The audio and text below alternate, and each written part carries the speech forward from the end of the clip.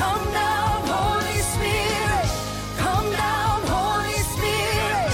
Come down, Holy Spirit. Come down, Holy Spirit.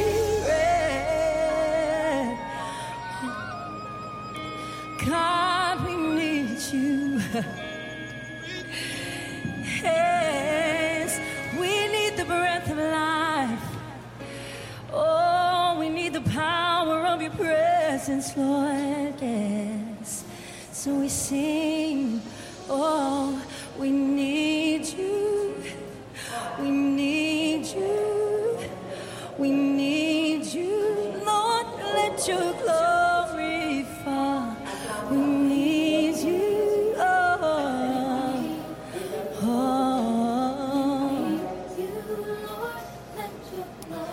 Father, your presence is all we need. Institutions of God. I stand guard with the greatest military power in the world. Look up and see me. I stand for peace.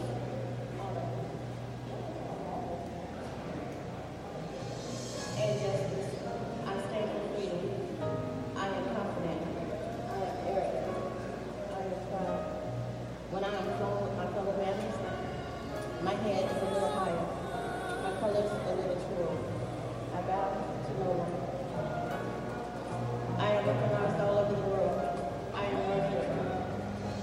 I am delivered. I am revered. I am blessed. And I am free. Right I now, am in every valley of every one to years. reveal your glory. Shiloh. And pour your San Juan Hill.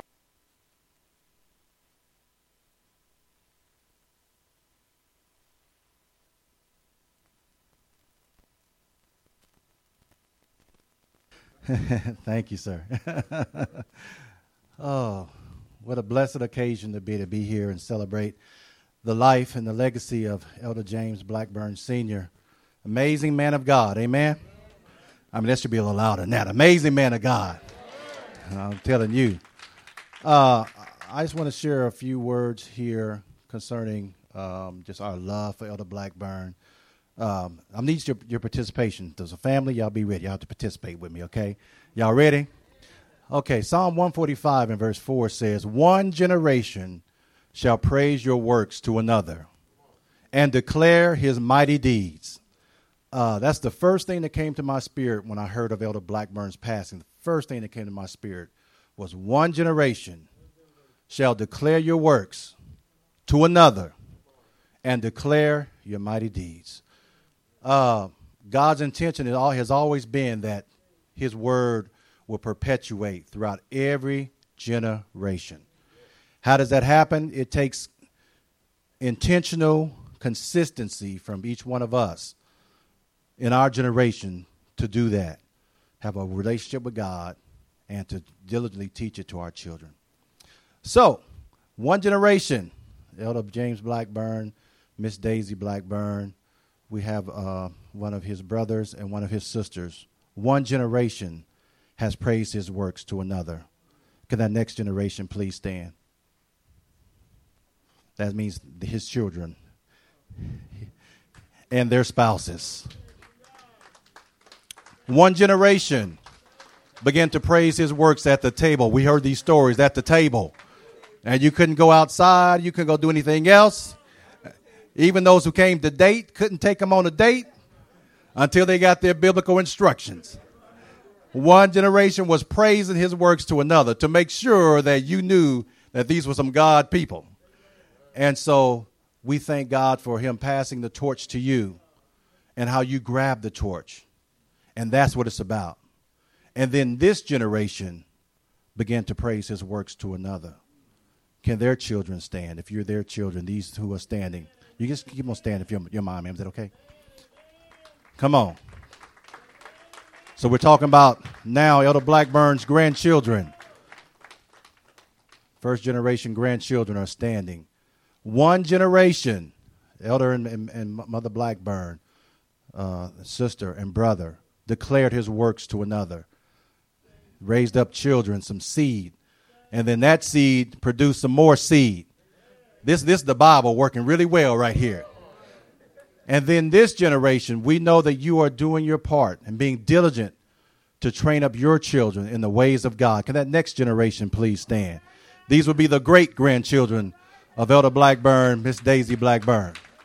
This is not all of them, of course, but it's a good representation. One generation praising his works to another and declaring his mighty deeds has produced this. And now your charge, that generation just stood up, is to declare it to your children. So now we ask that your children, so be the great-grandchildren, if you would please stand. Or if you're being held, someone raise them up. All right.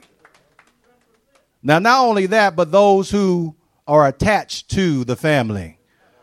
So if you're attached to that family, I want you to go ahead and stand. Come on, Elder Otis.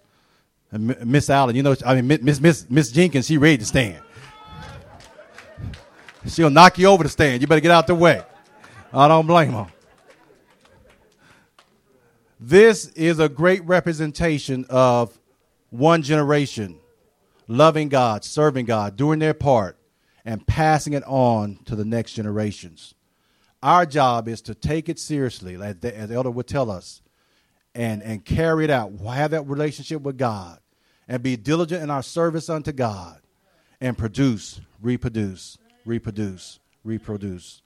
There should be no end to the goodness of God in this family. And we know that there will not be because of one generation. Y'all go ahead and have a seat, please. Amen. Let's give God hand praise for seeing these generations passing on. My last thing I would like to say is that Elder Blackburn and Miss Daisy were just amazing to us. They touched all of our lives, and they touched my life in a specific way. 2003, my father had passed away, younger than I would want him to. 2005, my mother passed away. And so I was feeling a little sorrow about that, of course. Came back home, and the Blackburn said, we need to talk to you. And so if they said that, what do? You better get over there. And so we went and we had dinner with them, and the pastors were there. And they sat down, and, the mom gives you that stern look. Now, I need you to listen to this. And I'm serious about this, but I need you to listen, Pastor Burleson. I need you to listen. Yes, ma'am. Yes, ma'am. From this day forward, Elder Blackburn and I are your parents. I said, what? What you say? It wasn't something we discussed. It wasn't something we talked about, but God put it upon their hearts to know that at that point, I needed, that part in my life. And I honor them for that. They didn't have to do that. And from that point, they were mom and dad to me as well. They take us all in, right?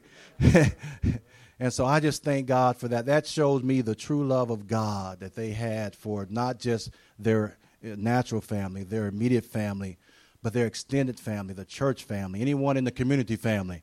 If they saw you, they loved you. And so thank you, Dad.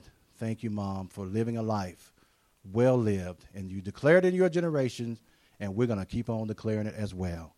Thank God for that. Amen.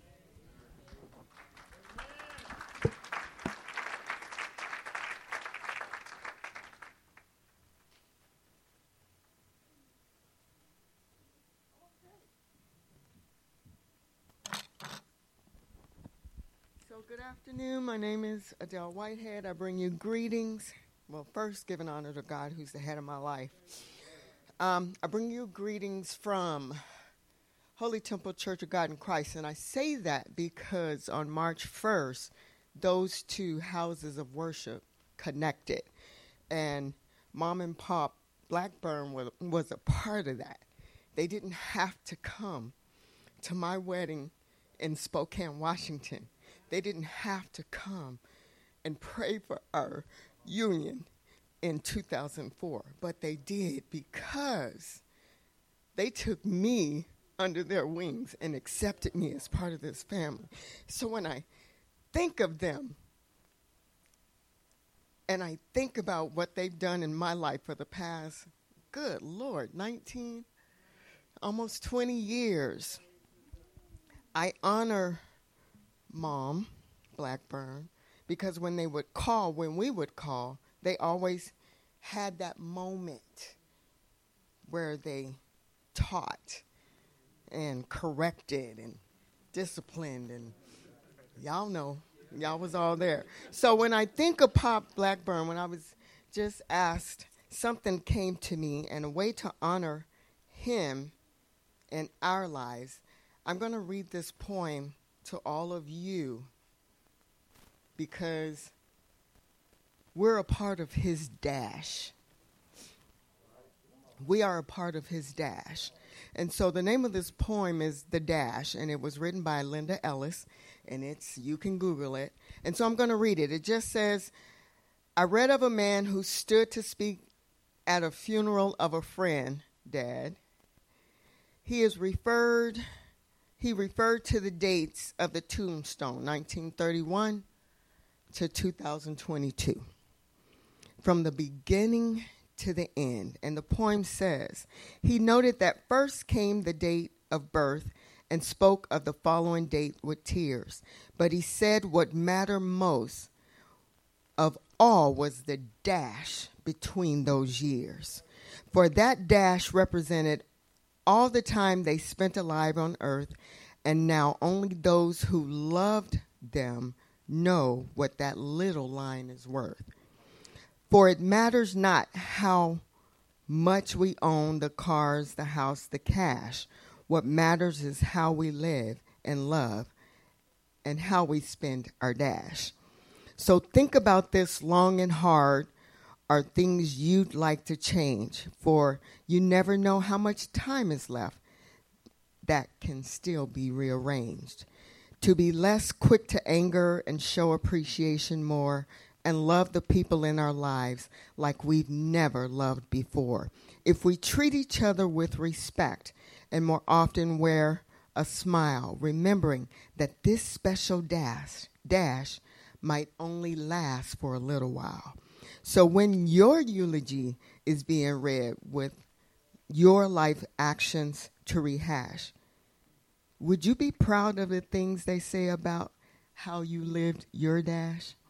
So I say that poem in honor of Pop Blackburn and in honor of Mother Blackburn, because we're their dash.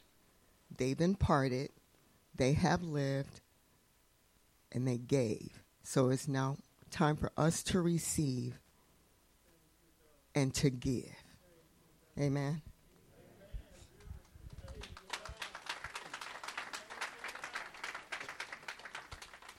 So,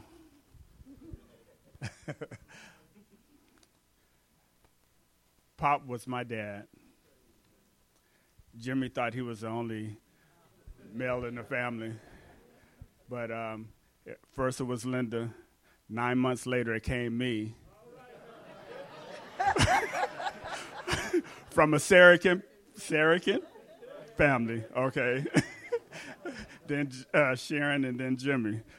Okay, but I just thank God for Pop and Mom taking me in over 20-something years ago. They loved me. They called me. I used to work with Dad on his lawnmower service. We did a lot of things together. They never forgot about me. Even when I left, Mom will always be calling me, seeing how I was doing. I would call her. And it was one thing that they always said at the end, we love you. And I take that seriously. And I just want you to know that I love Mom and Dad. Amen. Thank you.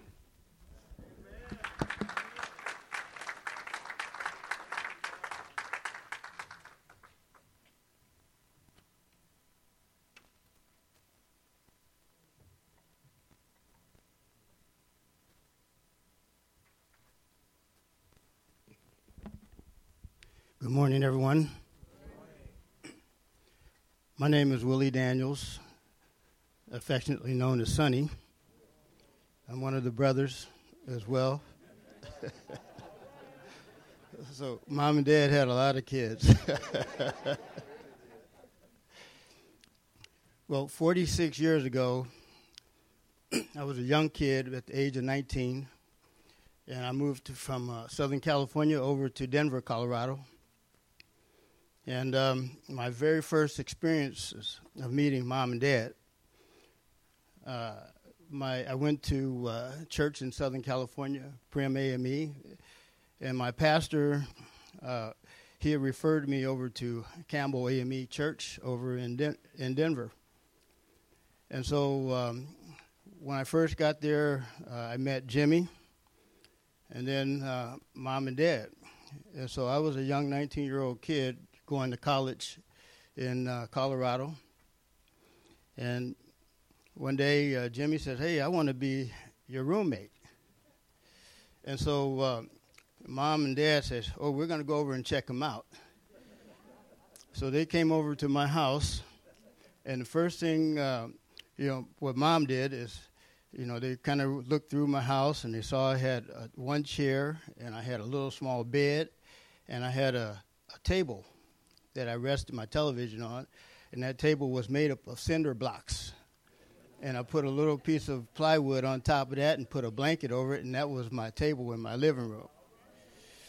So Mom walked in, and the first thing she did is she opened up the refrigerator, and she looked in there, and she saw a jug of water. And that was all I had in my refrigerator. And Mom says, "I want you to come by and see me." She worked over at the Park Hill Community Center over in Park Hill in Denver. And the very next day, I go over there, and she had 2 boxes of groceries in there for me.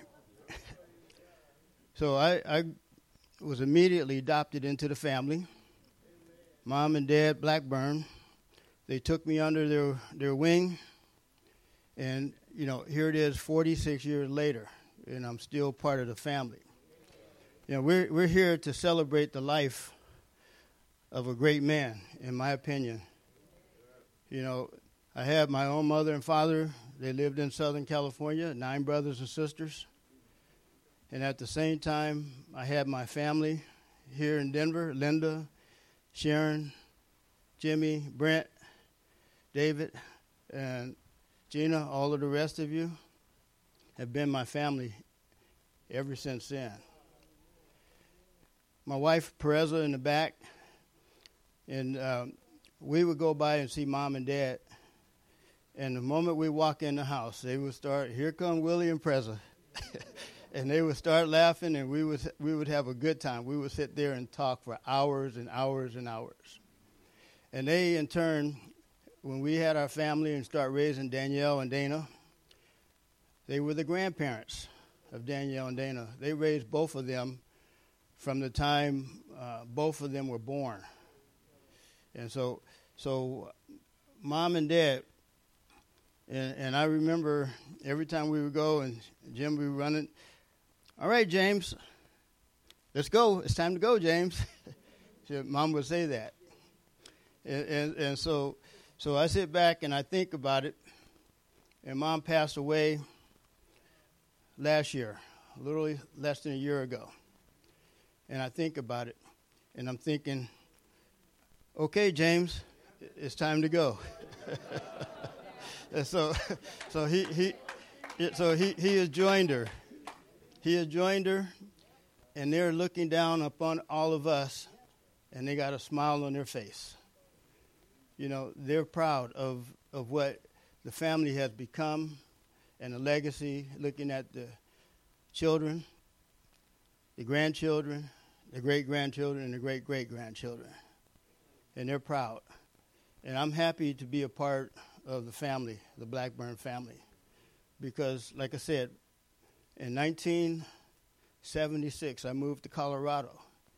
And I was a young kid, and they just took me out of the goodness of their heart, under their wing, and made me part of their family. And I thank them for that. And I thank Mom and Dad Blackburn, Daisy and Jim, as my parents. Thank you.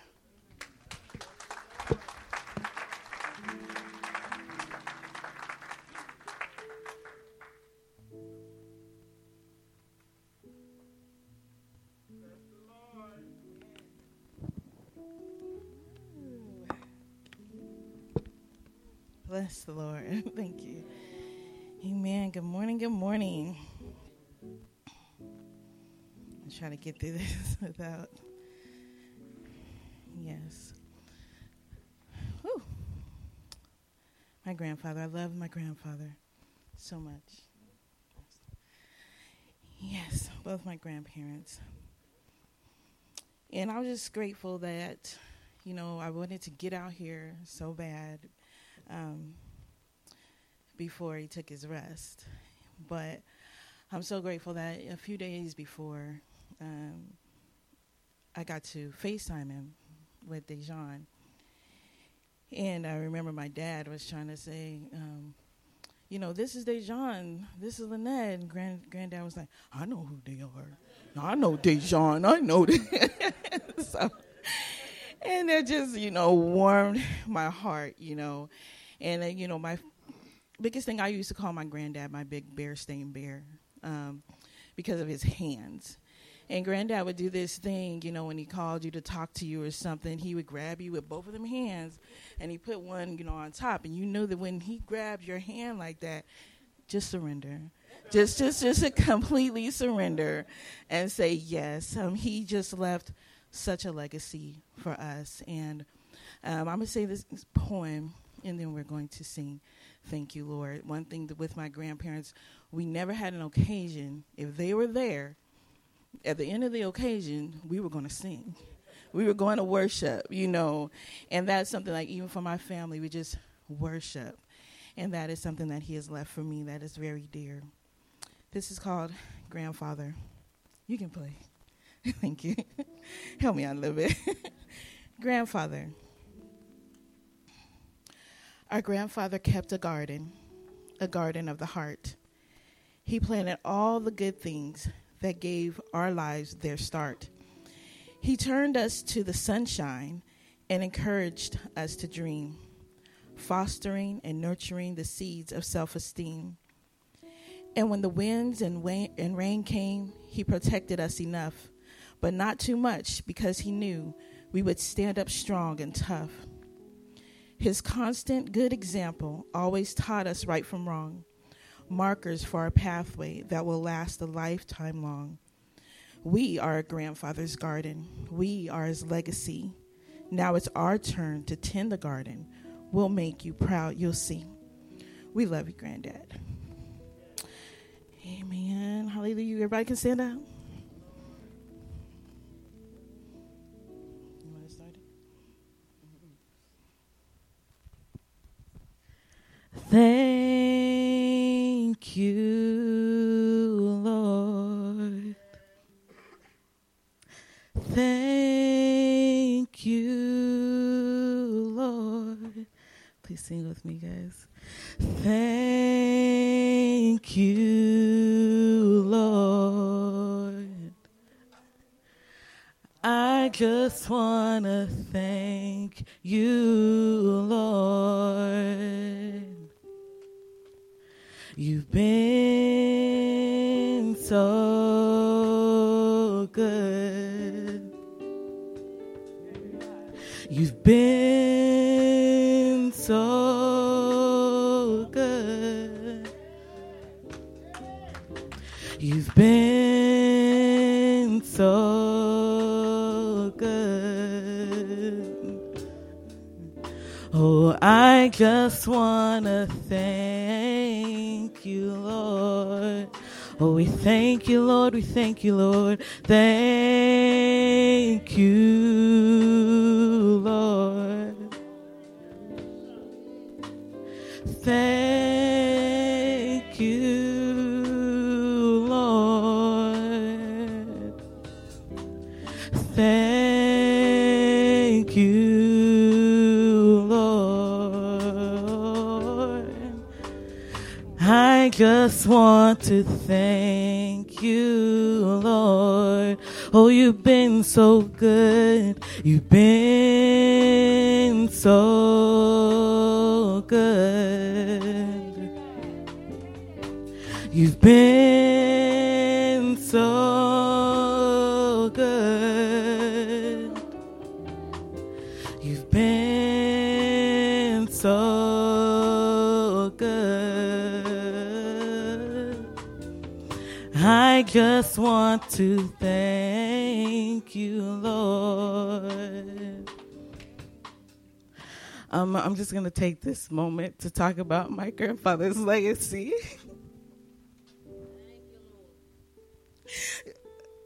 I've been married for 5 years now, and I'm just so grateful that I had that example. I didn't get my license till like 3 years into my marriage. I was like 22. And a part of it was that my husband saw that my grandfather took such good care of my great-grandmother. And he's like, hey, if she's not driving, babe, take your time. And I just think that so much because my husband, if you guys don't know him, he's a hardworking man, just like my great-grandfather. That's all he does. And I'm just so grateful that we had that example in times where there was like almost none. They were just a strong foundation. I'm just so grateful. I'm just so grateful that he was there for us. Because that's the only way that we're ever going to be here. That's the only way that he has a legacy of 3 great, great, wonderful grandchildren. It's because of them. And I'm just so grateful. And I just want to thank you guys for being here to honor him today. And just to see the legacy and to see the blessing. This is why we say we're thankful. This is why we say that he's so good. Because God has put an anointing on our family. And thank you. I only knew my great-grandparents for about 7 years. But even in me knowing them, like I loved them. I loved them. My grandma Daisy, she's the nicest woman you ever gonna meet in your whole life. Very stern, but she's very nice. Very stern, very nice. My granddad James, I would just love going over his house and just talking to him. We would sit down. I remember one time he had just got out the hospital, and so I went back to his room talking to him for a little bit. But he was so down, it hurt my heart to see him like that. And so I went to the living room talking to my grandma Daisy for a little bit. We just in there chopping. We could talk about God for hours. And so we just in there chopping up about God. But I remember Granddad James, he wasn't even supposed to get out the bed. But just because he just loved God so much and he just heard us talking about God, he got out the bed, came in there. He was like, oh, y'all ain't going to miss me with this talk. And I just remember just how much he loved God. And I don't know, it was almost just like kindred spirits. Like I would say something about God. He's like, where you get that from? And I'm like, I don't know, I was talking to God. And he'd be like, look at my journal. He'd be flipping through his journal, showing me stuff that he'd be thinking about. And I don't know, even in that, it left such a big impact on me, just about legacy, just about writing things down. Like, it's like, once somebody's gone, what do you have from them? I remember I was even talking to my dad. I was like, Dad, if anything, write what you think. Like, I want your words. Like, and Granddad James, he was big on the word. And so I thank him for that. And even in us talking, like, I don't know, I know where his heart was, and I know he wants to be with the Lord. Like, wants to be with the Lord. As much as we love everybody here, and it's like our heart longs to be with God. And so it's not some solemn, sad thing. Like, he's exactly where he wants to be.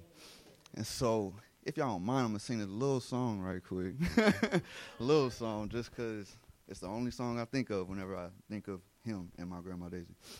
And so I sing it. Sit still away. Steal away to Jesus, steal away home.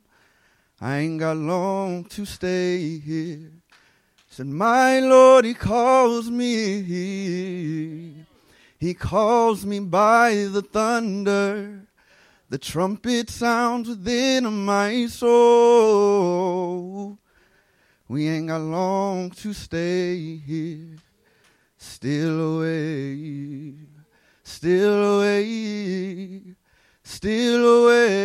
to Jesus. Steal away home. I ain't got long to stay here. Say green trees are bending, poor sinners stand a trembling. The trumpet sounds within my soul. We ain't ain't got long to stay here. Still away, still away, still away to Jesus.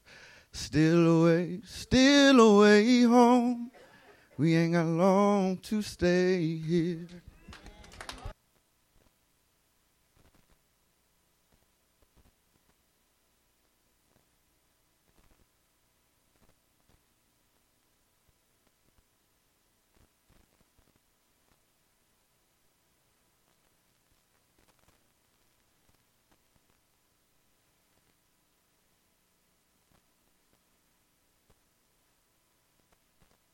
All right, y'all can hear me.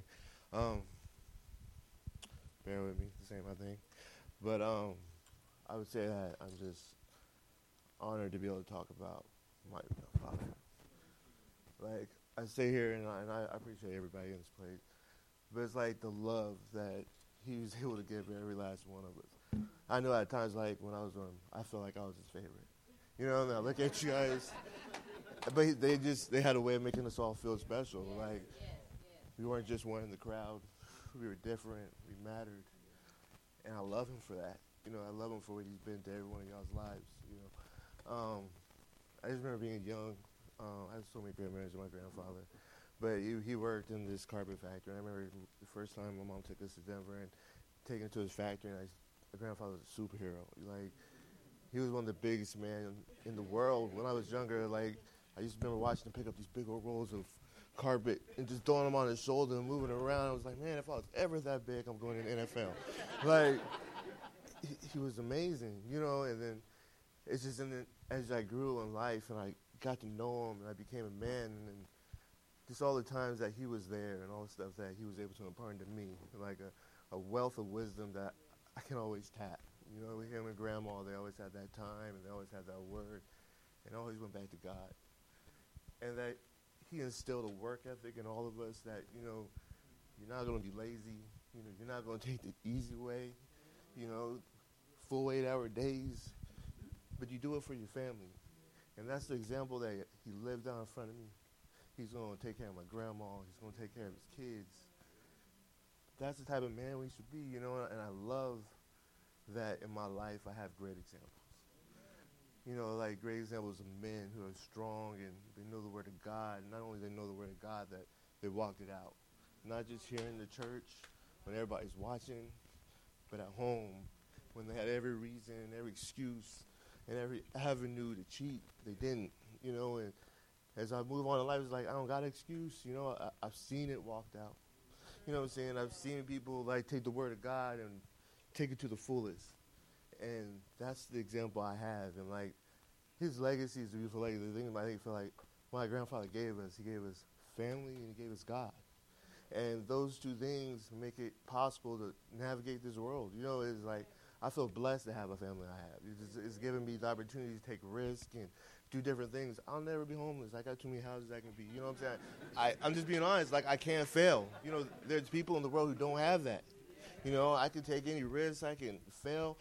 I always got a place to lay my head. Like, I always got people who are going to love me. I always got a new starting point. And he gave me God that, you know, no matter what, I got someone on my side. You know, I got that cheat card that if I do it by his way and by his path, there's no way it won't be successful. And that's the things that my grandfather taught me and he's instilled in me, and I love him for that. And, you know, it's just, I just think in his life, and she talked about that dash, and when you read his eulogy and you're talking about a life worth celebrating, this really was a man who lived a life that was worth celebrating. And there's not a lot of people, and a lot of us who really can say that our life, there's too much junk and too much clutter, but he was a man who was focused and determined, and he knew that there was a God in heaven, and this was going to come to an end. And only things that we do for Christ would last. You know, and I thank God for that. You know, I thank God for that's what's in my family, and that's what he's instilled in us, and that's where it began. And for him, I will always give him on for that. I will never forget him and my grandmother. I thank them for what they've imparted in me and in my life. And I think, you know, I appreciate that I was able to share this, man, with all of us. Like, I would have kept them to myself, really. But he imparted so much. But I love it, though, because as even y'all, those people who are in media and family, y'all walk out and y'all get the chance and opportunity to live his legacy, to live those things, and he's going to live on forever through that. And I thank God for that. And I just appreciate him. He's an awesome man. I mean, I just hope that when my time comes and people look back at me and the life I lived and my action, what was truly important, that if they look at me anything like I look at my grandfather, then I've accomplished my goal. I just want to live out that example, and I love him, and I appreciate him for that. And I appreciate y'all for being here to celebrate with me. Thank you.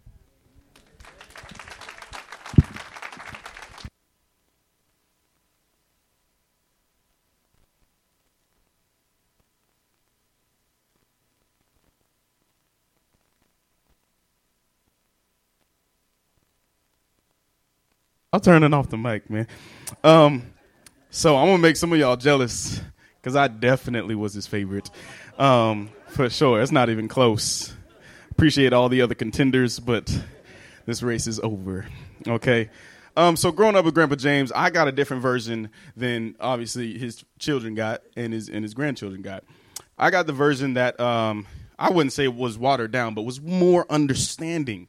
Okay. For instance, 16 years ago, I was 16. Was riding around. Grandpa James he told me, he's like, listen, hey, we got a lawn to cut. Come on. And I used to love it, man. I used to love it. And then he pulled up to the lawn. It's the one off of Fort Nugent, the big old house, the plantation house that got like 4 acres you got to cut. I said, oh, okay. So he's coming to pick me up, and we on the way there, I was trying to be slick. I'm 16. I'm trying to see what I can get away with and what I can't. So I turned the dial because he had on Spirit 105.3 or something. Always in the same 6 songs, right? And I tried. I was like, let me try real quick. So I cut the dial to Cube 93. You know what I'm saying? If y'all know what Cube 93 is, this is a secular, station out here. I'm 16. I'm like, let me try it. And he said a phrase to me for the first time that I've heard him say to me many times. He said, you know what? He said just like that. He said, you know what? And he didn't say it like, I didn't feel the malice. I felt the curiosity in that. You know what?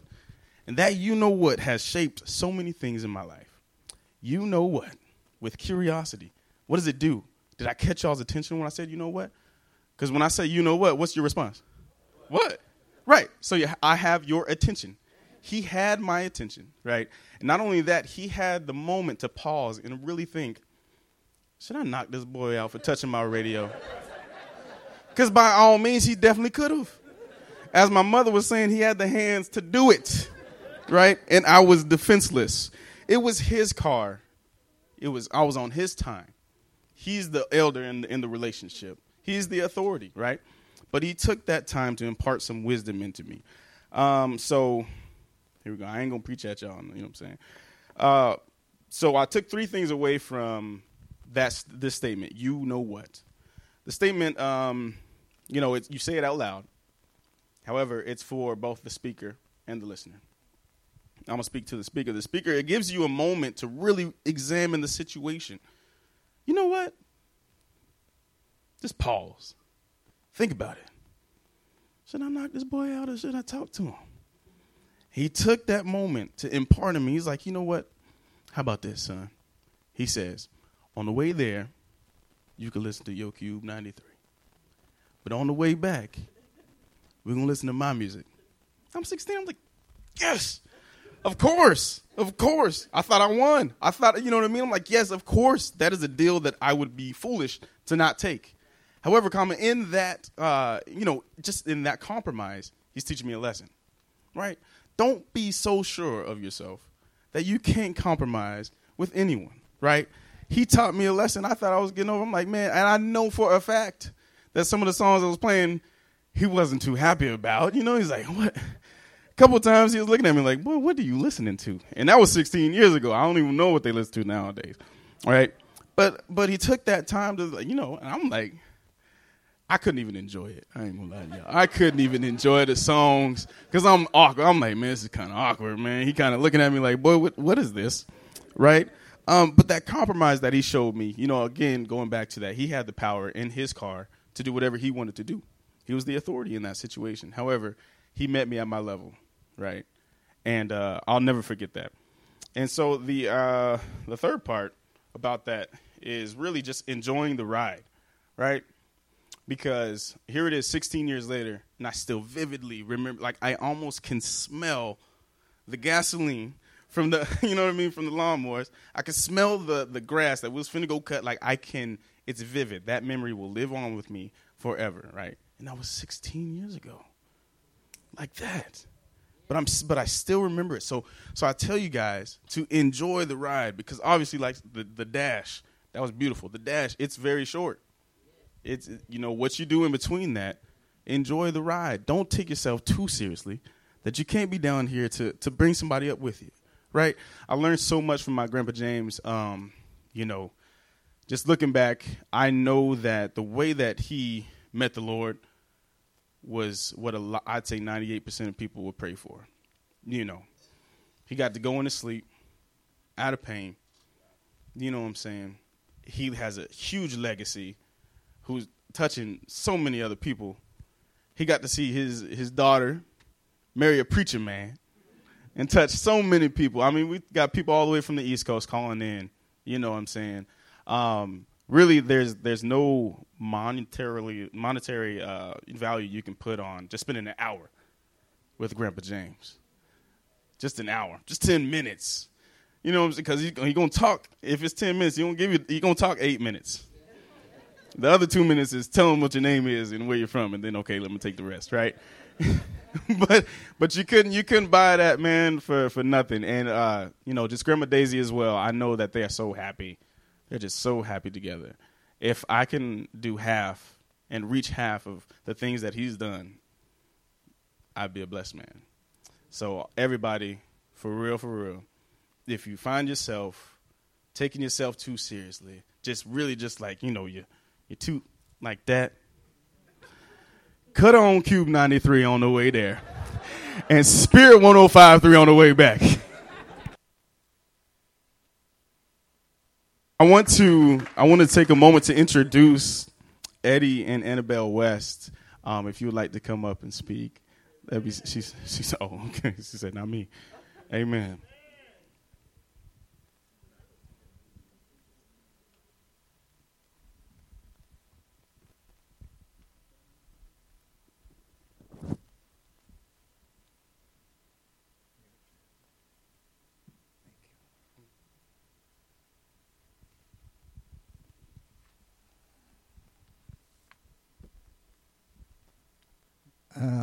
I'm not moving quite as fast as I used to. James was a great brother, and I listened to all the accolades that have been given so far, and he deserved every one of them. However, I knew James a little before some of all this.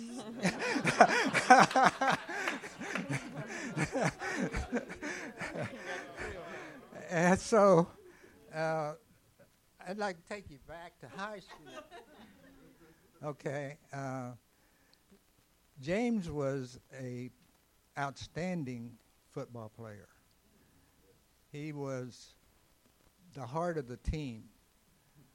He was 5 years ahead of me, although I remember going to see him play football. And all you could hear on the radios was Blackburn up the middle for 7 yards. Blackburn off tackle for 10 yards. Blackburn around in for a touchdown. You know, I said, do anybody else play on that team? But he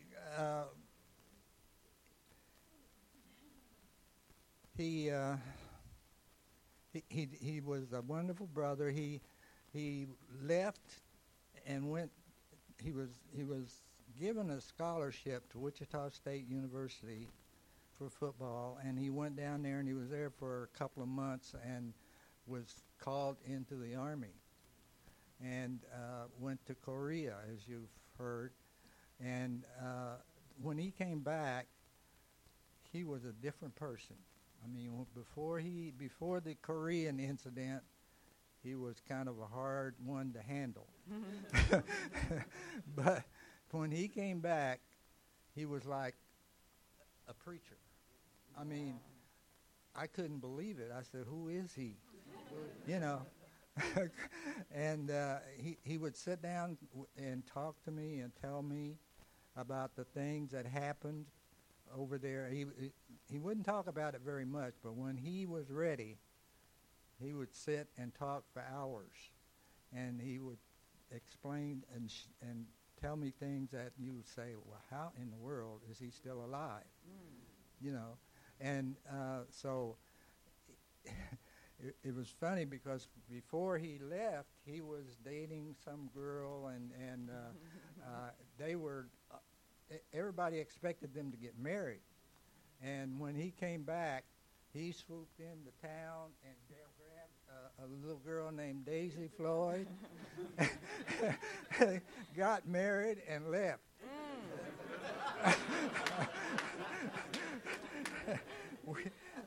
I said, "Where did that come from?" But he went ahead, and that's when he went to Denver. And I was about ready to go to college at that time, and he was a hard-working guy, and he did all these jobs that to me were a little bit too hard. And so I said, "I'm going to go to college." And so that's what I did. I went. Because he inspired me to go to college, so I wouldn't have to work as hard as he did. So he. I have to kind of check my notes here.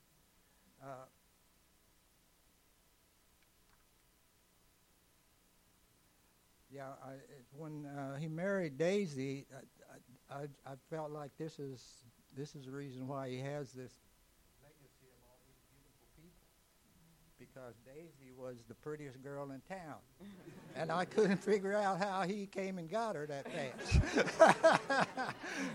Although I was so far behind him, I had no chance anyway. But I loved James, and he had a problem with sleeping. It was a disease. I mean, he would be eating dinner, and all of a sudden he'd be asleep. And so they had him on medication, and he went through that and got better. And so he used to come to Osawatomie from Denver and to visit. And when he said, "Well, I'm getting ready to go back," and I said, "Well, I'll go back with you. It's summertime, and I'll go back." And he said, "Okay." He said, "You can drive the first leg, and then I'll take over." I said, "Okay." So I started off driving, and pretty soon he woke up and he said, "All right." He said, "I'll take the second leg." I said, "I guess you ought to win Denver now."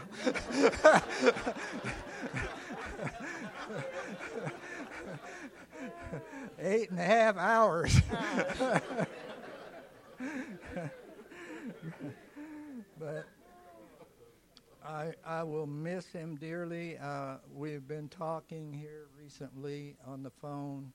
I'm very sad that I wasn't able to get back to see him, but I was going through some things myself. Lost my wife within the last few months, and he loved my wife, and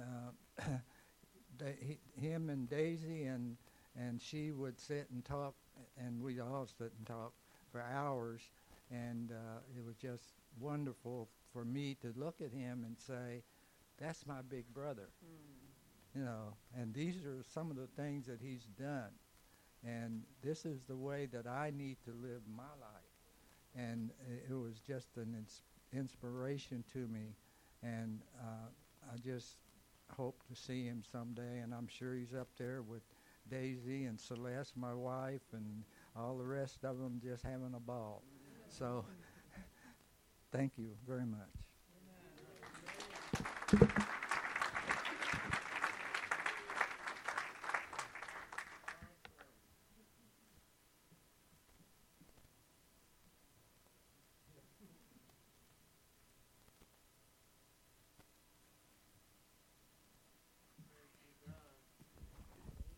Yeah, my name is Brent Wheeler. I'm married to one of his beautiful daughters, Sharon Blackburn, and I'm his son-in-law.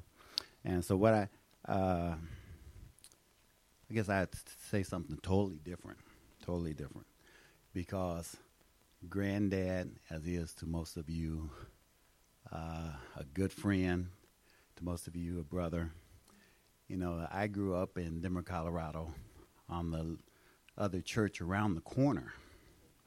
And I never thought that I would be in the place that I am now, talking and being a part of this family. This family is a very unique family. And Dad is very unique. Dad in Denver, Colorado, on the other story, he's a personality. He was a great spiritual personality. When I knew of Mr. Blackburn, my mother would used to take me to church, at a different church, Central Baptist or any church in town. Whatever quartet Dad's Blackburn, their group would be singing, we would go, and that church would be full of people. It would be packed. And I remember getting there, we got there just a little bit late. My mom was a personality, too. That church was full, people standing outside. But she managed to get me inside, and we sat a few rows back watching the male quartet from Campbell Moyle. And I just remember Mr. Blackburn as a little boy. And I was 6 years old and growing on up. And that would happen for years through Denver as I would continue to grow up. And you guys know I can't sing. So I went there to enjoy them singing and listen to them, but they also had a saxophone player. So I said, if I can't sing like Dad, well, I learned how to play the saxophone.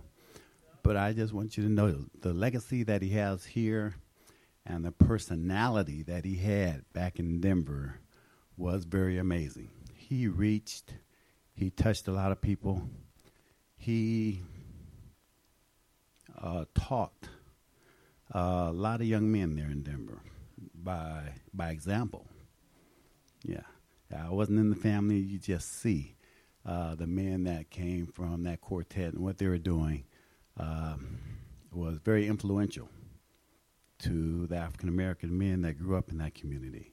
And so I want to share that with you, let you know he's a great man. And I knew him before I knew he had 2 daughters and a son.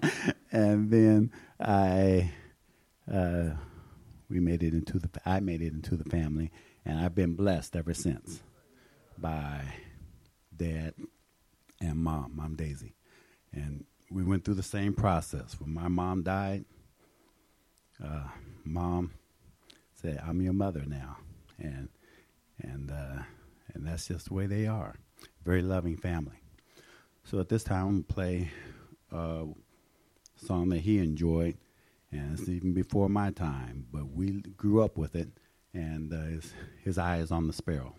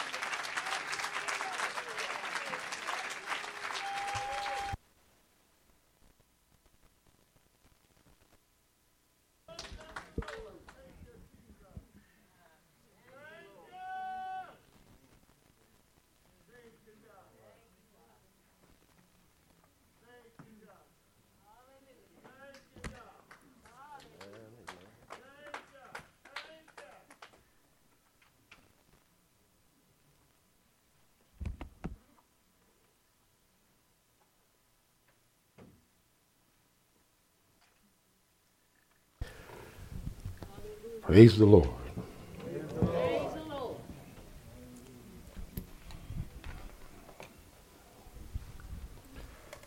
A lot has been said. Now it's my turn. And I could spend the rest of the day talking about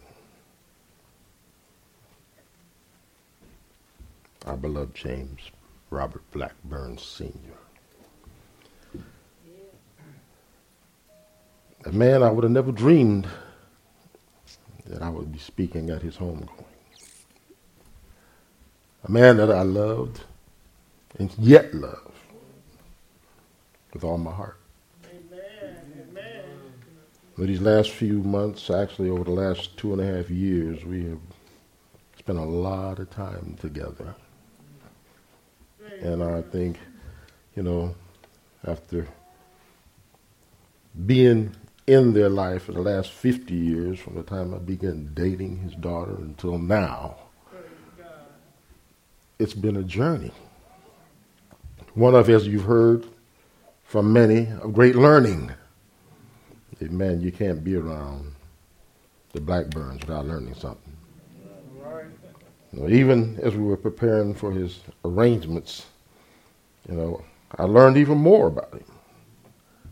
That his father was named James Blackburn. And I looked, and we were talking about with Jimmy. We looked and said, well, wait a minute, he was James Blackburn. Then he couldn't have been senior, because his dad would have been senior. But the interesting thing is, with Dad, he was always make sure you put that senior on there. And so Jimmy's like, well, that makes me the third, not junior. I said, yeah, technically, but we don't know the reason, but I just think about the fact that he's passed down so much to so many for so long that he did it effortlessly. He was as you're writing the eulogy or the obituary, as I put it in there, he was a master, in his own right of impartation. Even through his discipline, his sternness, fortified with love, and direction. He didn't just throw you under the bus and leave you there, but he would go in there with you. I could tell you so many stories, amen, about Dad, our exploits from our beginning, which was kind of rough. You got this, this little young hoodlum coming trying to date your daughter. Don't know nothing about church, and we had some times together. Sometime in Pastor Lynn, she's not in here, so I can tell you all this. Sometimes we would get together, and she didn't want to go home. So we'd be sometime parked around the block from the house, and I'm trying, Sharon, know what I'm talking about. And you're after her curfew, so the dad patrol hits the road. Searching, where's she at, where they at, it's a good father, right? There's one time we were sitting just around the block, and I'm saying, I need to go and get you home. She don't go home. She just loved me so much. She won't go home. Had her wrapped. But I look up. See, don't y'all tell her this. But I look up, and I see that blue Monaco.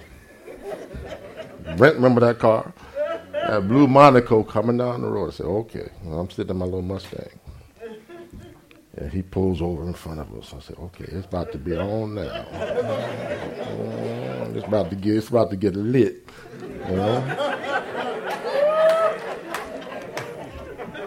He gets out the car, walks over, opens her door and helps her out the car. And he leans over into the car and says, what you need is a good whooping. And me being the arrogant young man that I was at the time, I looked at him and said, I got all night. And he just like, boy, and went on and left. You know, that's just some of the beginnings that we had. You know. But needless to say, I won over. You know, he was doing what a good father would do. You know, and I was doing what a little hoodlum would do. You know, but him making me come and sit down, as we were talking about earlier, I was one of the ones that had to sit through Bible study before I could take his daughter on a date. And then we still had to be back early. I said, man, what in the world? You know, but I honestly counted a privilege, man, to be a part of his life and to have had him a part of my life.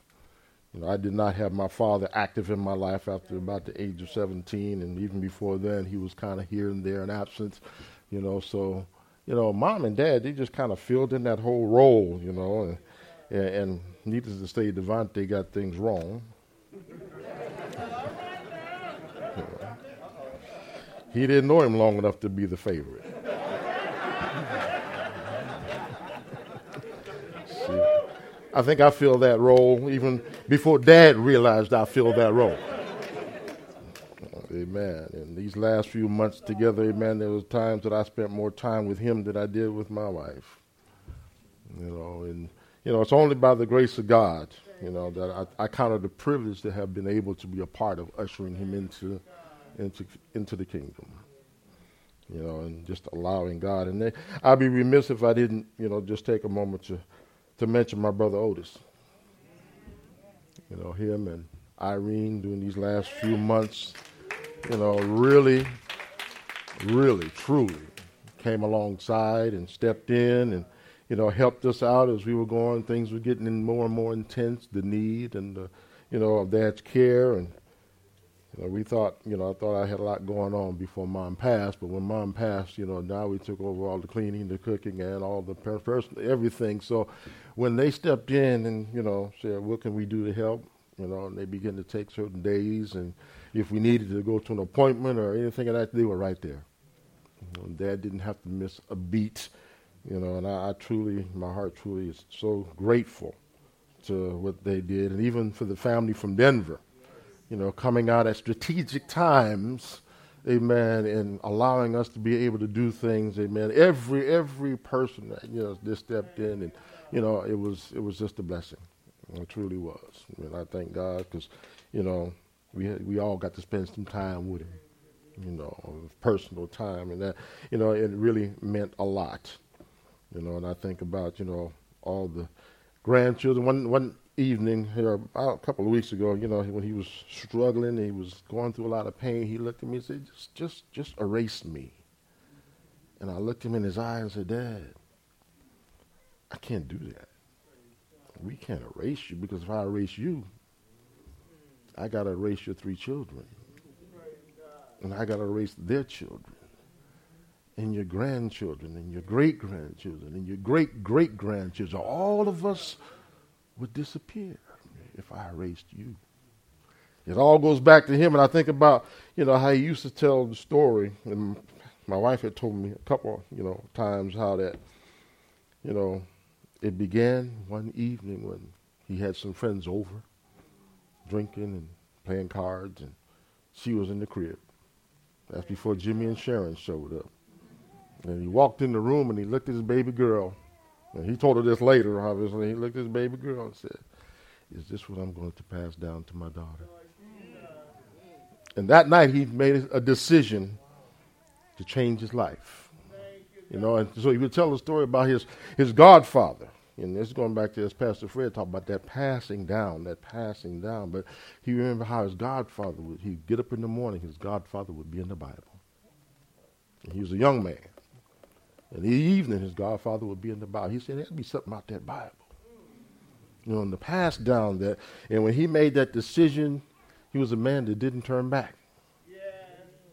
He made a decision, amen, and that decision has brought us to this day, you know, to be able to stand and honor a man, and as has been said so well today, that a life worth honoring, a life well lived, and I too pray that those words can be said over my life. When the time comes that, I make my exit from this body and in preparation for meeting the Lord, I pray that it can be said that, I've lived a life and left a legacy worth talking about, worth remembering, worth following and exemplifying a lifestyle that somebody would want to live. And that's the challenge that we have, amen, because we live in this world and there's so many things pulling us and so many things calling our name, amen. We live in an age, where there's so much available information and opportunity, and the rules are being bent and changed and broken, and cast to the side. And we live in a world that, if it feels good, do it. And if anybody agrees with you, it's okay. We live in a world that has no boundaries and no borders anymore. And that's why we need men like James Blackburn. That's why we needed mothers like Miss Daisy, who's yet in my heart. We need those that are going to stand on the word no matter what goes on around them. They're not going to let down or compromise for something that goes against their core values and their core beliefs. And those values and beliefs are not grounded in their feelings and their opinions and their attitude, but it's grounded in the Word of God. And sometime, one of my favorite Bible verses is, in Psalm 15, where it says that a man that swears to his hurt and changes not. Sometimes you got to stand when it's painful. You got to stand when they turn around and walk away from you, because you're making a stand. We can't say, oh, well, it's all right. No, because if it doesn't line up to his word, it's not all right. No matter how I feel about it. So we got to make that decision. So just bow your heads with me for me. I want to just share with you a few things from the word. Father, in the name of Jesus, we give you glory. We thank you. We humbly thank you, Lord, that you've allowed us to be touched by one of your generals. One that you set in this earth, God, and when you got his attention, God, he gave you 100%. So we thank you for it, Lord. And let us be changed because of the example that was set before us. In Jesus' name we pray. James Blackburn was not infallible. And when you eulogize somebody, you talk about all the goodness and the accolades and, all the things that they did. And, but like all of us, he was fallible. But the one thing that I admired about that was that if he found, or when he came to realize he was off, he was quick to find his center again. Even in these last months, in his pain, he would get agitated and begin to, and I said, Dad, whoa, wait a minute. And bring him back to the center. And I said, remember who you are. Because the pain begins to talk. And I said, remember who you are. And then he'll look at me and he said, you're right. I'm sorry. Just like that. Just like that. No. You quick to say, you're right. I'm sorry. One time I got to remind you, the man of God, that you are. I know your body's hurting. I told him, I said, I know your pain is speaking right now. I understand it. I'm not mad at you, but I want to help you. And that's we got to have that kind of relationship one with another. With our husbands, our wives, our children, our parents. Sometimes we got to help each other get refocused on the things that really matter, amen, because like Dad, you're going to lay down that body. And when it comes time, amen, when next he opens his eyes, he's going to be seeing the Lord. And I want to hear, and I know you want to hear, well done. My good and what? faithful servant. Now, that's what God is looking for, faithful servants. And I would say, and all that I know about James Blackburn is he was a faithful servant. So as we come to celebrate him, we cannot do it without celebrating the God that changed him.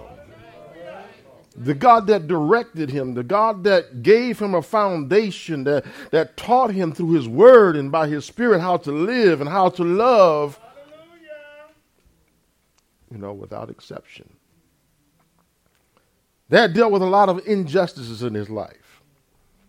And I think one of the ones that bothered me the most was because of his service, in the Korean War in the army.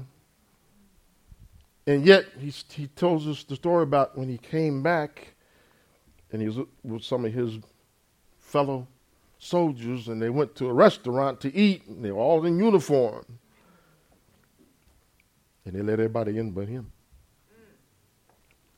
So the rest of them refused to go in because they realized that's our brother.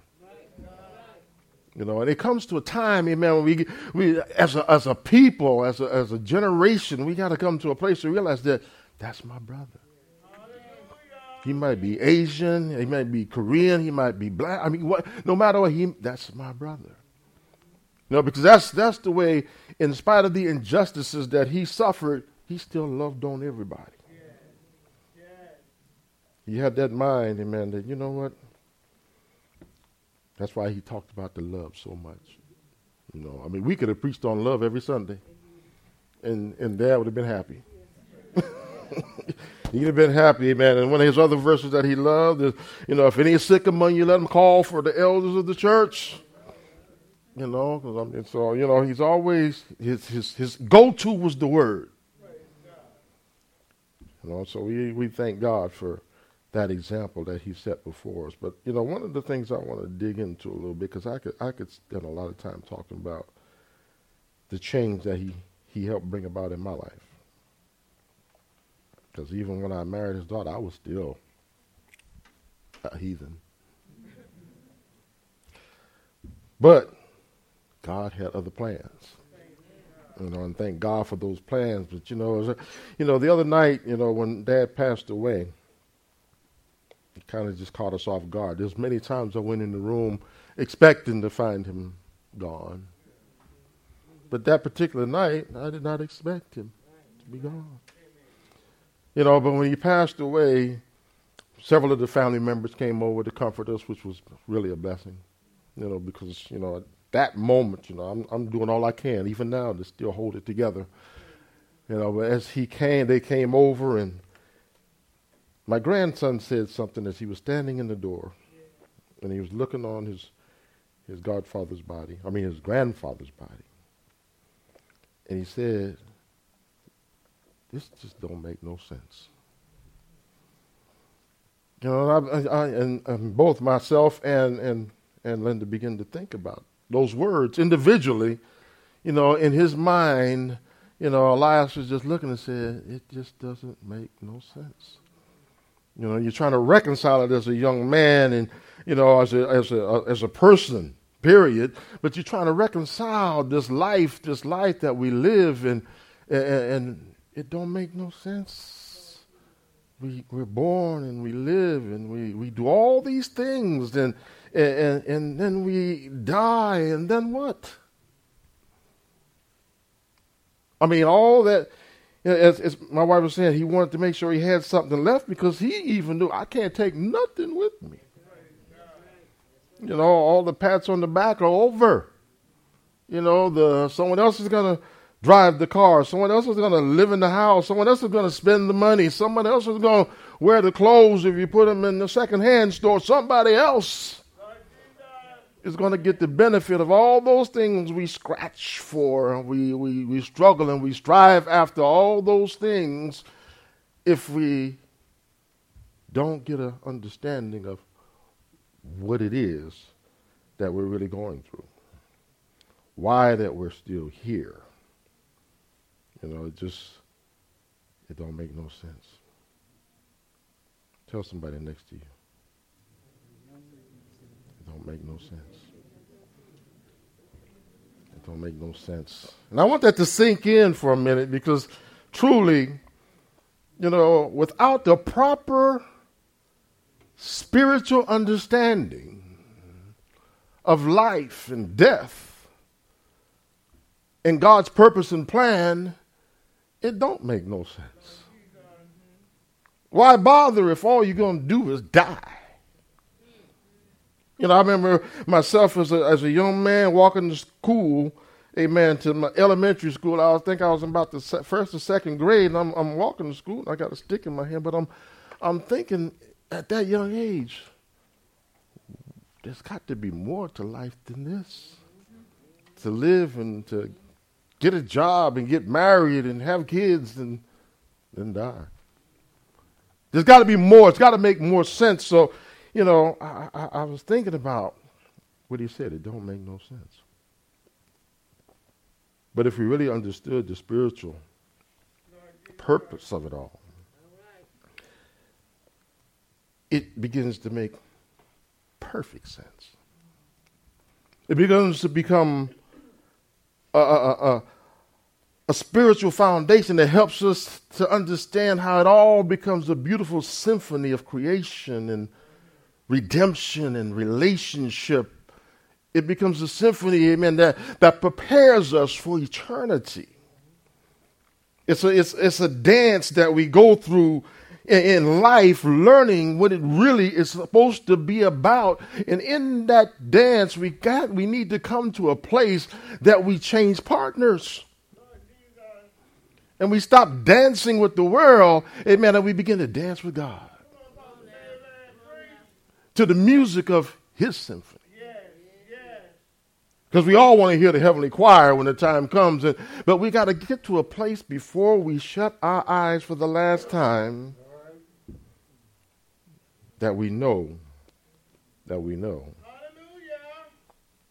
it makes sense. Many people have died without making any sense of any of this. But for a child of God, it's imperative. It's imperative that we understand the purpose for life is not to live this life. The purpose for this life is not to be here. The purpose of this life is to prepare for the eternal. And if we don't understand that, we're going to scratch and strive and fight and do all this to hold on to something we can't hold on to. We're trying to hold on to something that the Word of God tells us is going to perish with the usings, it's going to burn up. But we're so focused on the new this and the new that, whether it's a person, a girlfriend, a boyfriend, a husband, a wife, whether it's a car or a house, we're focused on that so much we don't have time, we don't make time, we don't take time to prepare for the real life that he wants us to live. It gets to become a problem when we talk about Jesus, because I don't have time right now for Jesus. I'm trying to get this done, and I'm trying to get to this place, and I'm trying to make that, and then I can take time for Jesus. Not many of us may have 90 years to work it out. They're dying young these days. And I don't know how much time I got left, and I don't know how much time you have left, but I pray to God that in the time that we have, we'll get it sorted out so that it does begin to make sense. God is not a cruel God. He's a loving God. And I often say he gives us this life as a dress rehearsal, amen, so that we can prepare ourselves for the real life that he wants to give us. But see, what good does it do to have a rehearsal if you're not going to be there and show up at showtime? See, this is. Let me drop you. I say that, but I have to say this. This is not a rehearsal. We don't get a second do-over. We don't get a second chance to get it right. So we need to get it right, like we watched our patriot here get it right. Make it up in his mind that, you know what, is this all I'm going to pass down? And I have to ask myself, you have to ask yourself, is this all I'm going to pass down to my children? Yeah, I might leave them some money in the bank, but that ain't going to save their soul. I may leave them with a nice car, or a house, or a famous name. That ain't going to save their soul. I want to give them something that's going to last forever. I want to give them something that's going to transcend this world and this life. If you would just turn with me, just briefly, over to the book of John. Because I got to ask this question, you know, when the time comes, where you going to go? You know, so, but in the book of John, you know, I want to start in the 6th chapter, amen, and beginning at verse 47. There's so much in this passage. I don't think I'm going to have time to really bring it out. But starting at verse 47, amen. Jesus is speaking here because the letters are in red in my King James Bible. But it says this, he said, verily, verily. Anytime Jesus says verily, verily, or maybe in your version it says surely, surely, or truly, truly. But anytime he repeats that phrase, he's saying pay attention. Really saying, I want you to get this. Don't miss this. He said, verily, verily, I say unto you, he that believeth on me hath everlasting life. Say that with me, everlasting life. And we all sitting here know that this life is not everlasting. We got proof of that in so many ways. This life, so when Jesus said, if you believe on me, have everlasting life, I am that bread of life. He said he's the bread of life. He's the bread of life. Let me show you in John. Keep your place there and just back up to the 33rd verse in that same chapter. He says these words. He said, for the bread of God is he which came down from heaven and giveth life. Who came down from heaven? Jesus. To do what? Give us life. Amen. But he's very clear here. He said, and giveth life unto the world. So until Jesus came, there was no real life. I mean, we're living and existing in this state, but he's talking about something that's far greater.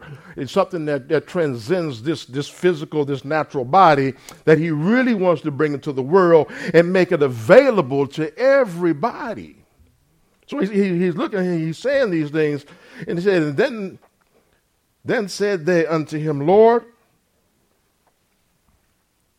evermore give us this bread. Now, they want the bread that he's talking about. And look what Jesus said. And Jesus said unto them, I am the bread of life.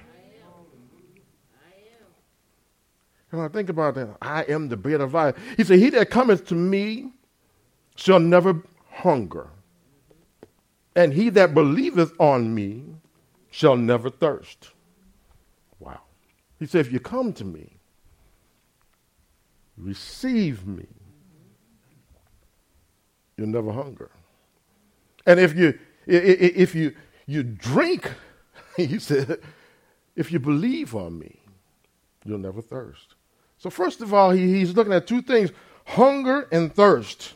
And I'm giving you these texts because I got to get back to where we were. But I'm looking at this. He said, but I say unto you that ye also have seen me and believe not. He said, I'm right here. He's saying to us today, my word is right here. You've seen it, you've read it, you've taught it, you've heard it, but you don't believe it. because we can push it to the side too easily. And even in John 1:1, he says this, again, showing who Jesus is as I get into the rest of the passage. But he says this, in the beginning was the Word. Because what? He created, then God created everything by what? The word of his mouth. He says, so in the beginning was the Word, and the Word was with God, and the Word was God.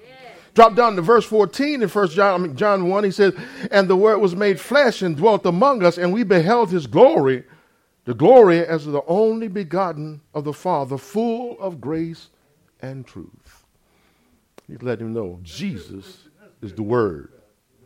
Jesus is life. Jesus is the truth. So going back to John 6, amen, in verse 49, he says this, your fathers did eat manna in the wilderness and are dead. Manna represents the fruit of this life. You know what I'm saying? This life. It represents what sustains us in this world, in this existence. He said they ate that, but they died. They did. He said, this is the bread which came down from heaven, that a man may eat thereof and not die. I am the living bread, and came down from heaven. If any man eat of this bread, talking about himself, he said, if any man eat of this bread, he shall live forever. Now, Jesus is talking about beyond this natural. He said, if you eat of this bread, you're going to live forever. Now, the problem is today, a lot of people are snacking on it. Snack on it on Sunday. And they go out and eat the manna all the rest of the week. But we got to get to this bread, because this is the only bread that's going to give us eternal life. I don't care who you are. He said he lets them know live. How many of us want to live forever? Now, he's not talking about stopping at this point. This is just a transition, preparing us for what he really created us for. He said, and the bread that I will give him is my flesh. No, that sounds kind of weird, don't it? Which I will give for the life of the world. He said, I'll give my flesh for the life of this world. But remember, what was Jesus? He's the Word. So what he's talking about, his flesh, he's talking about the Word, which I'm going to give to the whole world for life. But look, but the Jews didn't catch it. Look what they said in verse 52. But the Jews therefore strove among themselves, saying, how can this man give us his flesh to eat? Still thinking carnally. And that's going on all the way up to today. Still thinking carnally. That's not working for me, people say. It don't take all that. How many of us have ever heard that before? Let me go a step further. How many of us have said that before? It don't take all that. Oh, we in the room. We in the room. Yeah, we in the room. Help us, Lord. He said, how can he give us? Then Jesus said to them, verily, verily, he said, now pay attention again. I say unto you, except ye eat the flesh of the Son of Man and drink his blood, ye have no life in you. He said, unless you, because he ain't talking about this natural life. He's talking about you got no spiritual life in you.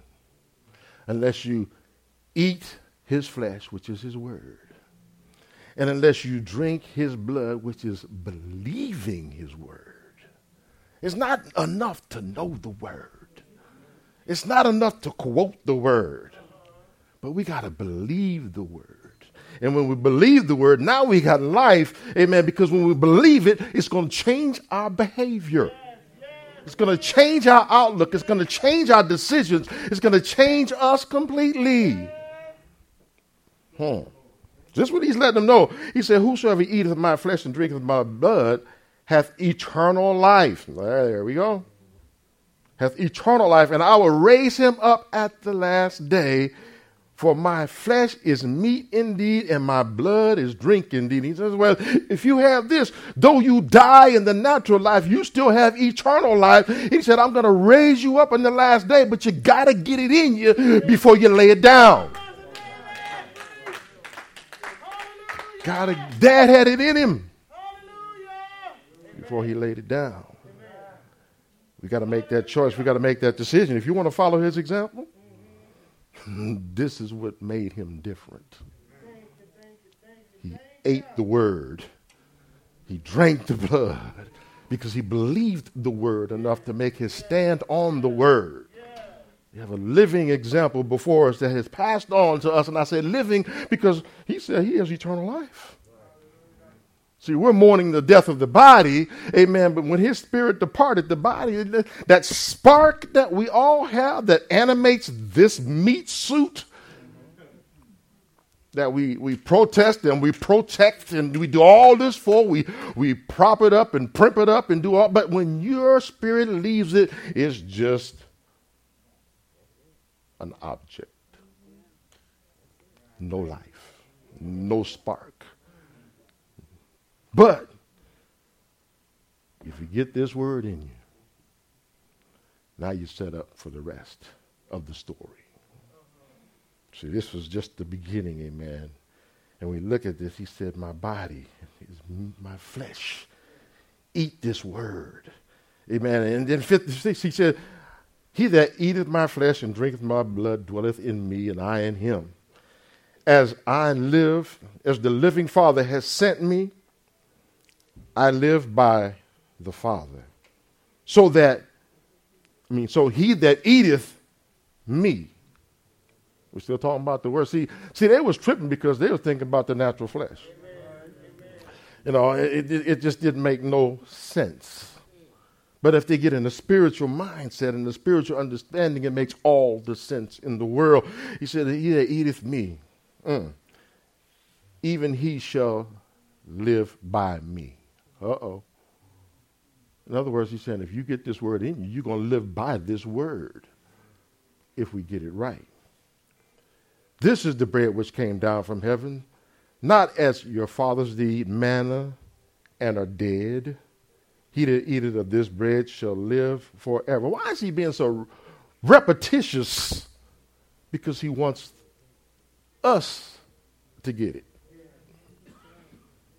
You know, he wants to drive the point home, amen, not just to them back then, but to us now, amen, that if we eat this bread, we're going to live forever. See, and we already know that's not in this form. These things said he in the synagogue as he taught in Capernaum. Now hear this part, because it's relevant even today.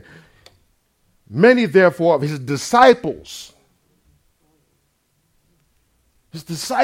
not those unlearned people, those that didn't know him, but those that were following him, you know, and trusting and believing. But when he began to really lay it down, it said many of his disciples, when they heard this, said, this is a hard saying. Who can hear it? How many times have I talked to people, or maybe you've talked to people, and you try to give them the word, and what do they tell you? I don't want to hear that right now. Come on. I don't want to hear that right now. All things work together. I don't want to hear that right now. That's too hard for me to hear that because I want to be in this place. And if I accept what the word says, that I have to forgive, I have to let go, I have to love, I don't want to hear that right now. That's too hard. That's what he's saying. And he said, you know what? And when Jesus knew it in himself that his disciples murmured at it, he said unto them, does this offend you?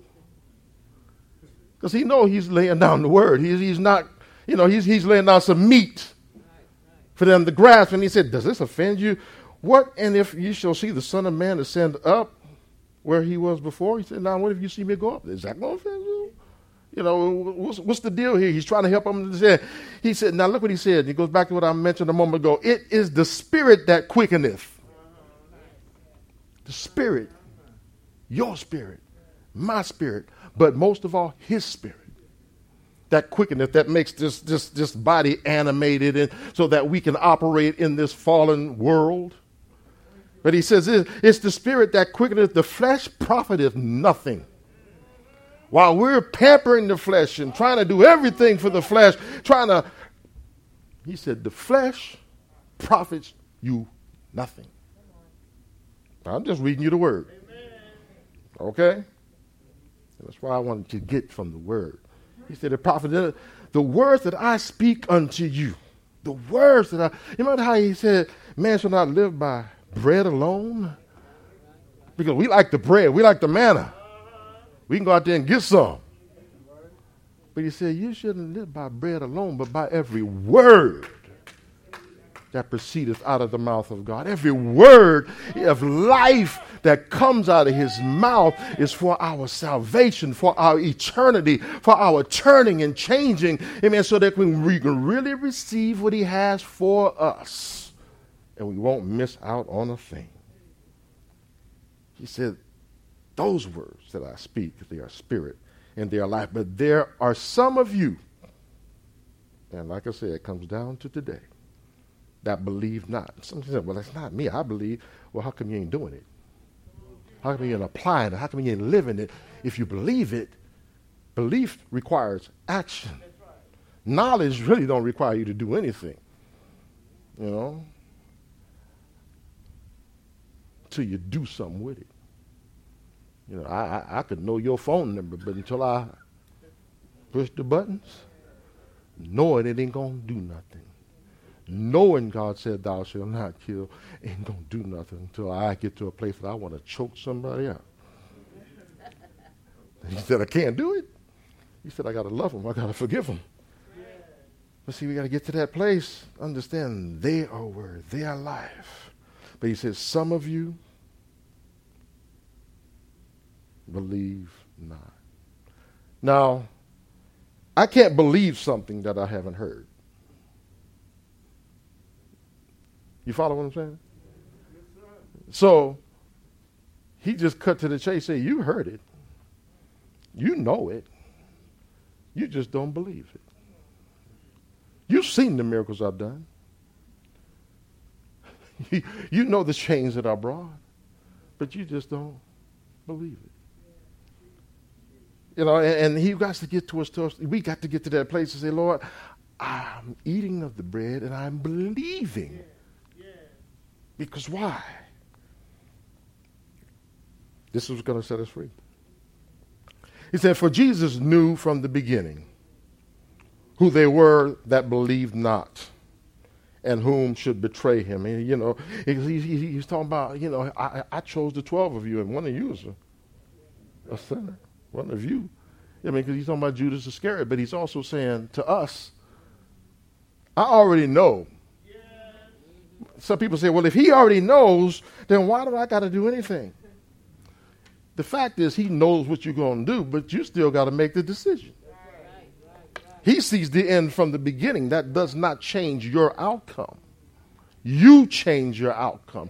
I change my outcome. He just has foreknowledge of what it's going to be, but his knowing that doesn't change your ability to choose him because he already knows. Now, so we got to ask ourselves, do I know what I'm going to do? Do I know where my choices are going to land me? Where am I going to go? Because I can put all my energy into this life and into this world and this existence and pay no attention or very little attention to the eternal side of life, the spiritual side of life, because it's getting in my way. I can do all that and I think I can still make it in because God knows my heart.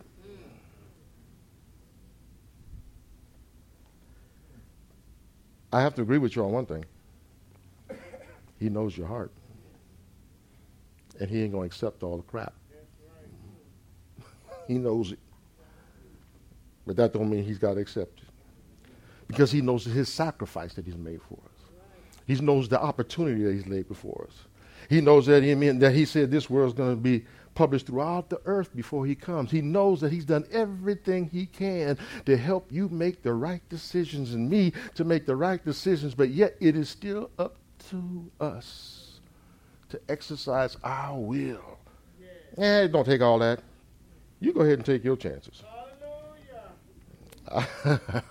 I'm not going to play Russian roulette with this one opportunity that I have to spend eternity with God. I'm not going to do it. Don't make no sense. He said, in 65, I'm almost done, but in 65, he said, therefore I say unto you that no man can come unto me except it were given him, unto him of the Father. Now, say, well, see, he's picking and choosing. No, because the scripture says, no, he's not willing that any man should perish. So everybody's been given an opportunity. But see, the key here is he's calling us. He's pulling on us. But we've got to make the decision to say yes. We've got to make the decision. See, the thing I love here is that he said, you haven't chosen me, but I chose you. Now, you see, it's telling about if someone chooses you to be on their team and you choose not to and they go on to win the championship, whose fault is it? Right?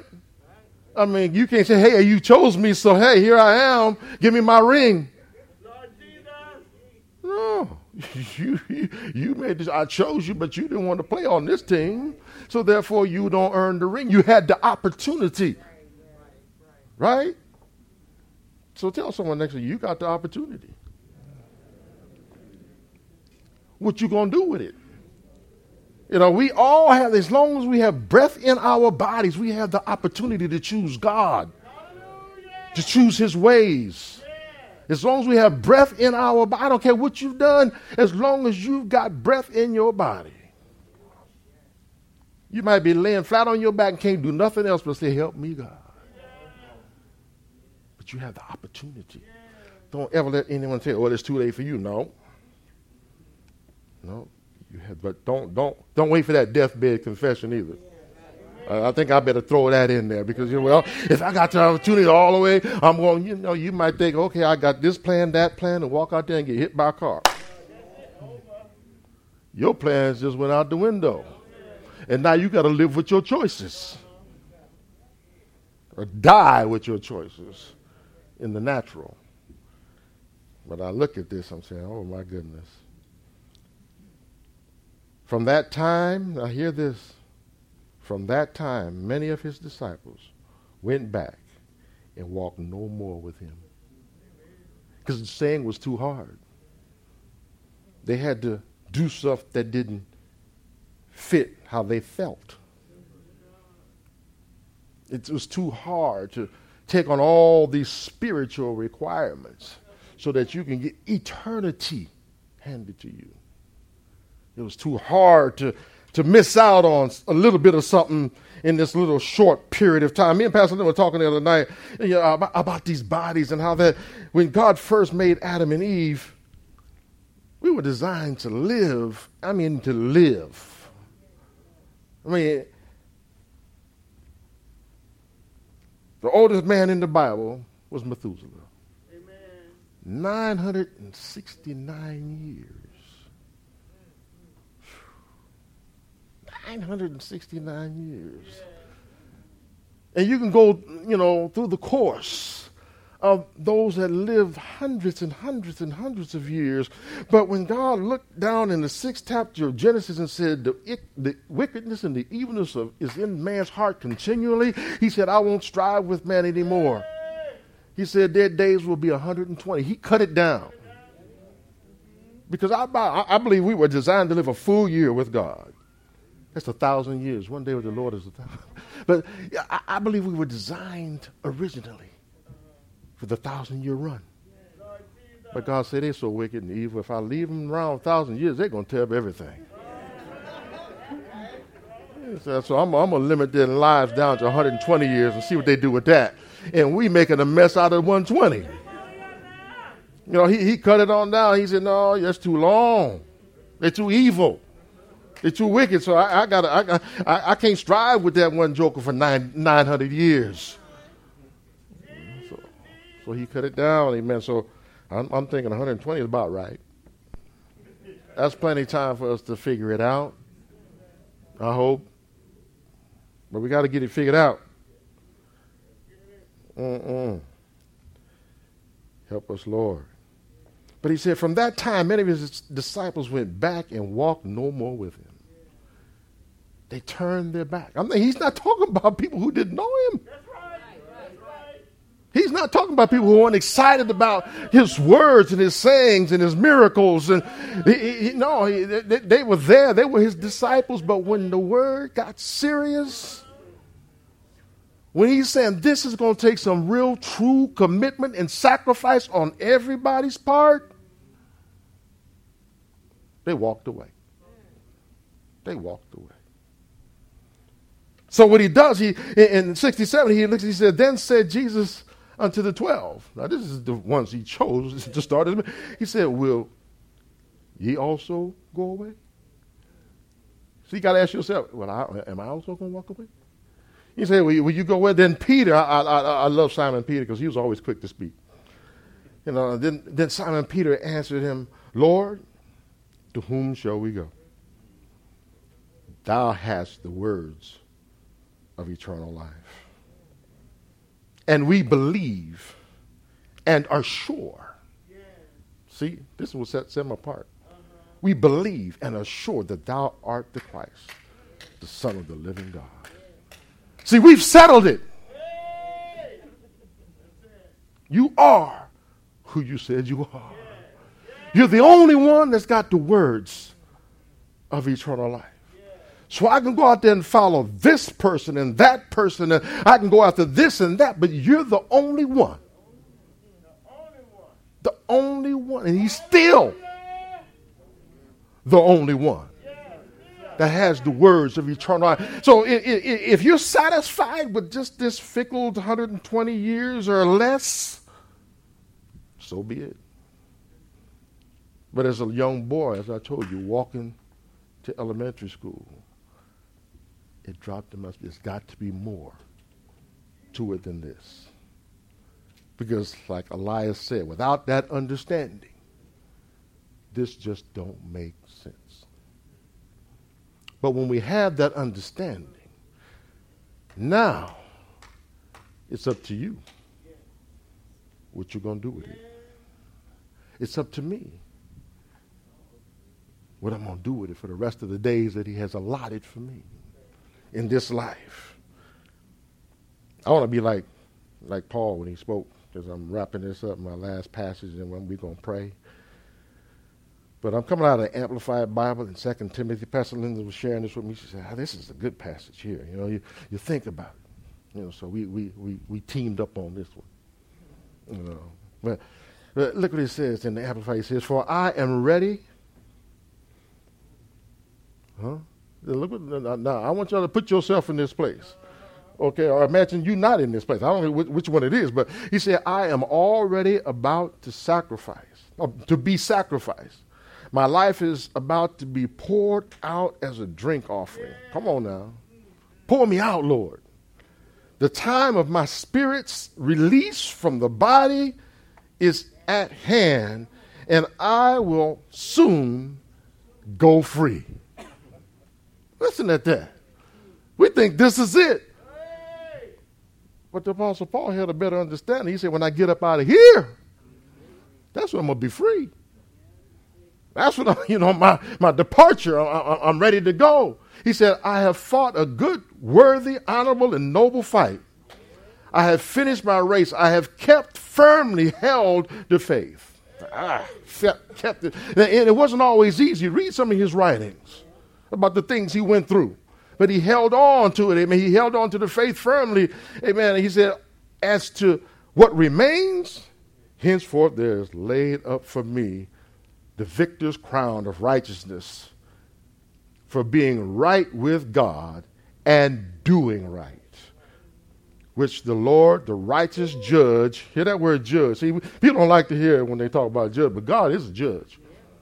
Amen. He said, the righteous judge will award to me and recompense me on that great day, and to me, not to me only, but also to all those who have loved and yearned for and welcomed his appearing, his return.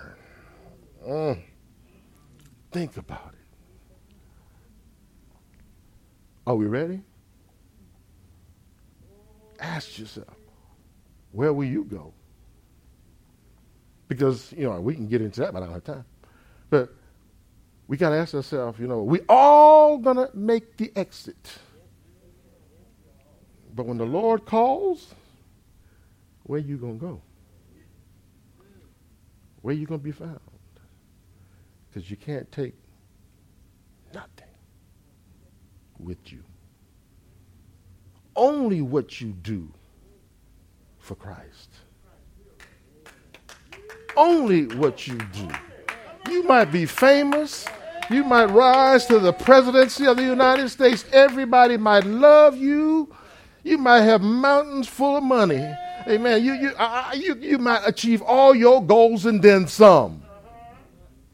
But if you don't get this while you're still breathing, it don't make sense.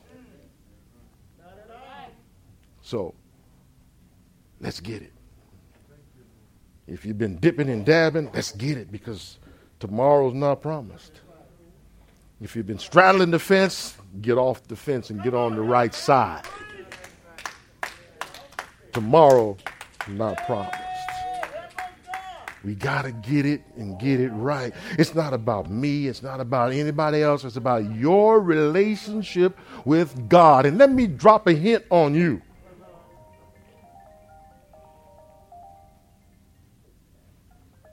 Someone trying to call me. But let me drop a hint on you. Just because you got it in your mind a certain way, it still got to line up with the Word of God. I hit the wrong button. I have to call him back later. But you've got to line it up with the Word. Don't play God soft. Don't do it. I'm warning you, the Bible tells me he is a jealous God. He is not going to take second place to your feelings, your thoughts, your plans, your emotions. He's not going to take second place to putting you heaven. He said, I'm trying to stop. But he tells us, what is the first commandment? Thank you. Thou shalt have no other gods. First thing out the gate. It's a persistent caller. First thing out, thou shalt have no other gods before me. Before you get to any of the rest, he said, put me first. Now, y'all can cut it and slice it and do whatever you want, but he said what he meant, and he meant what he said. And he's not going to change it for you or for me. And I thank him for that, because we need something that's absolute in this world today. We need something that's concrete in this world, something that the cancel culture can't cancel out. They can't legislate that away. They can't pass a law to say, well, you don't have to do this. No, that's the Word of God. And it's going to stand. And I pray that we eat his flesh and we drink his blood and we receive the life that he really has in store for us. Let's stand.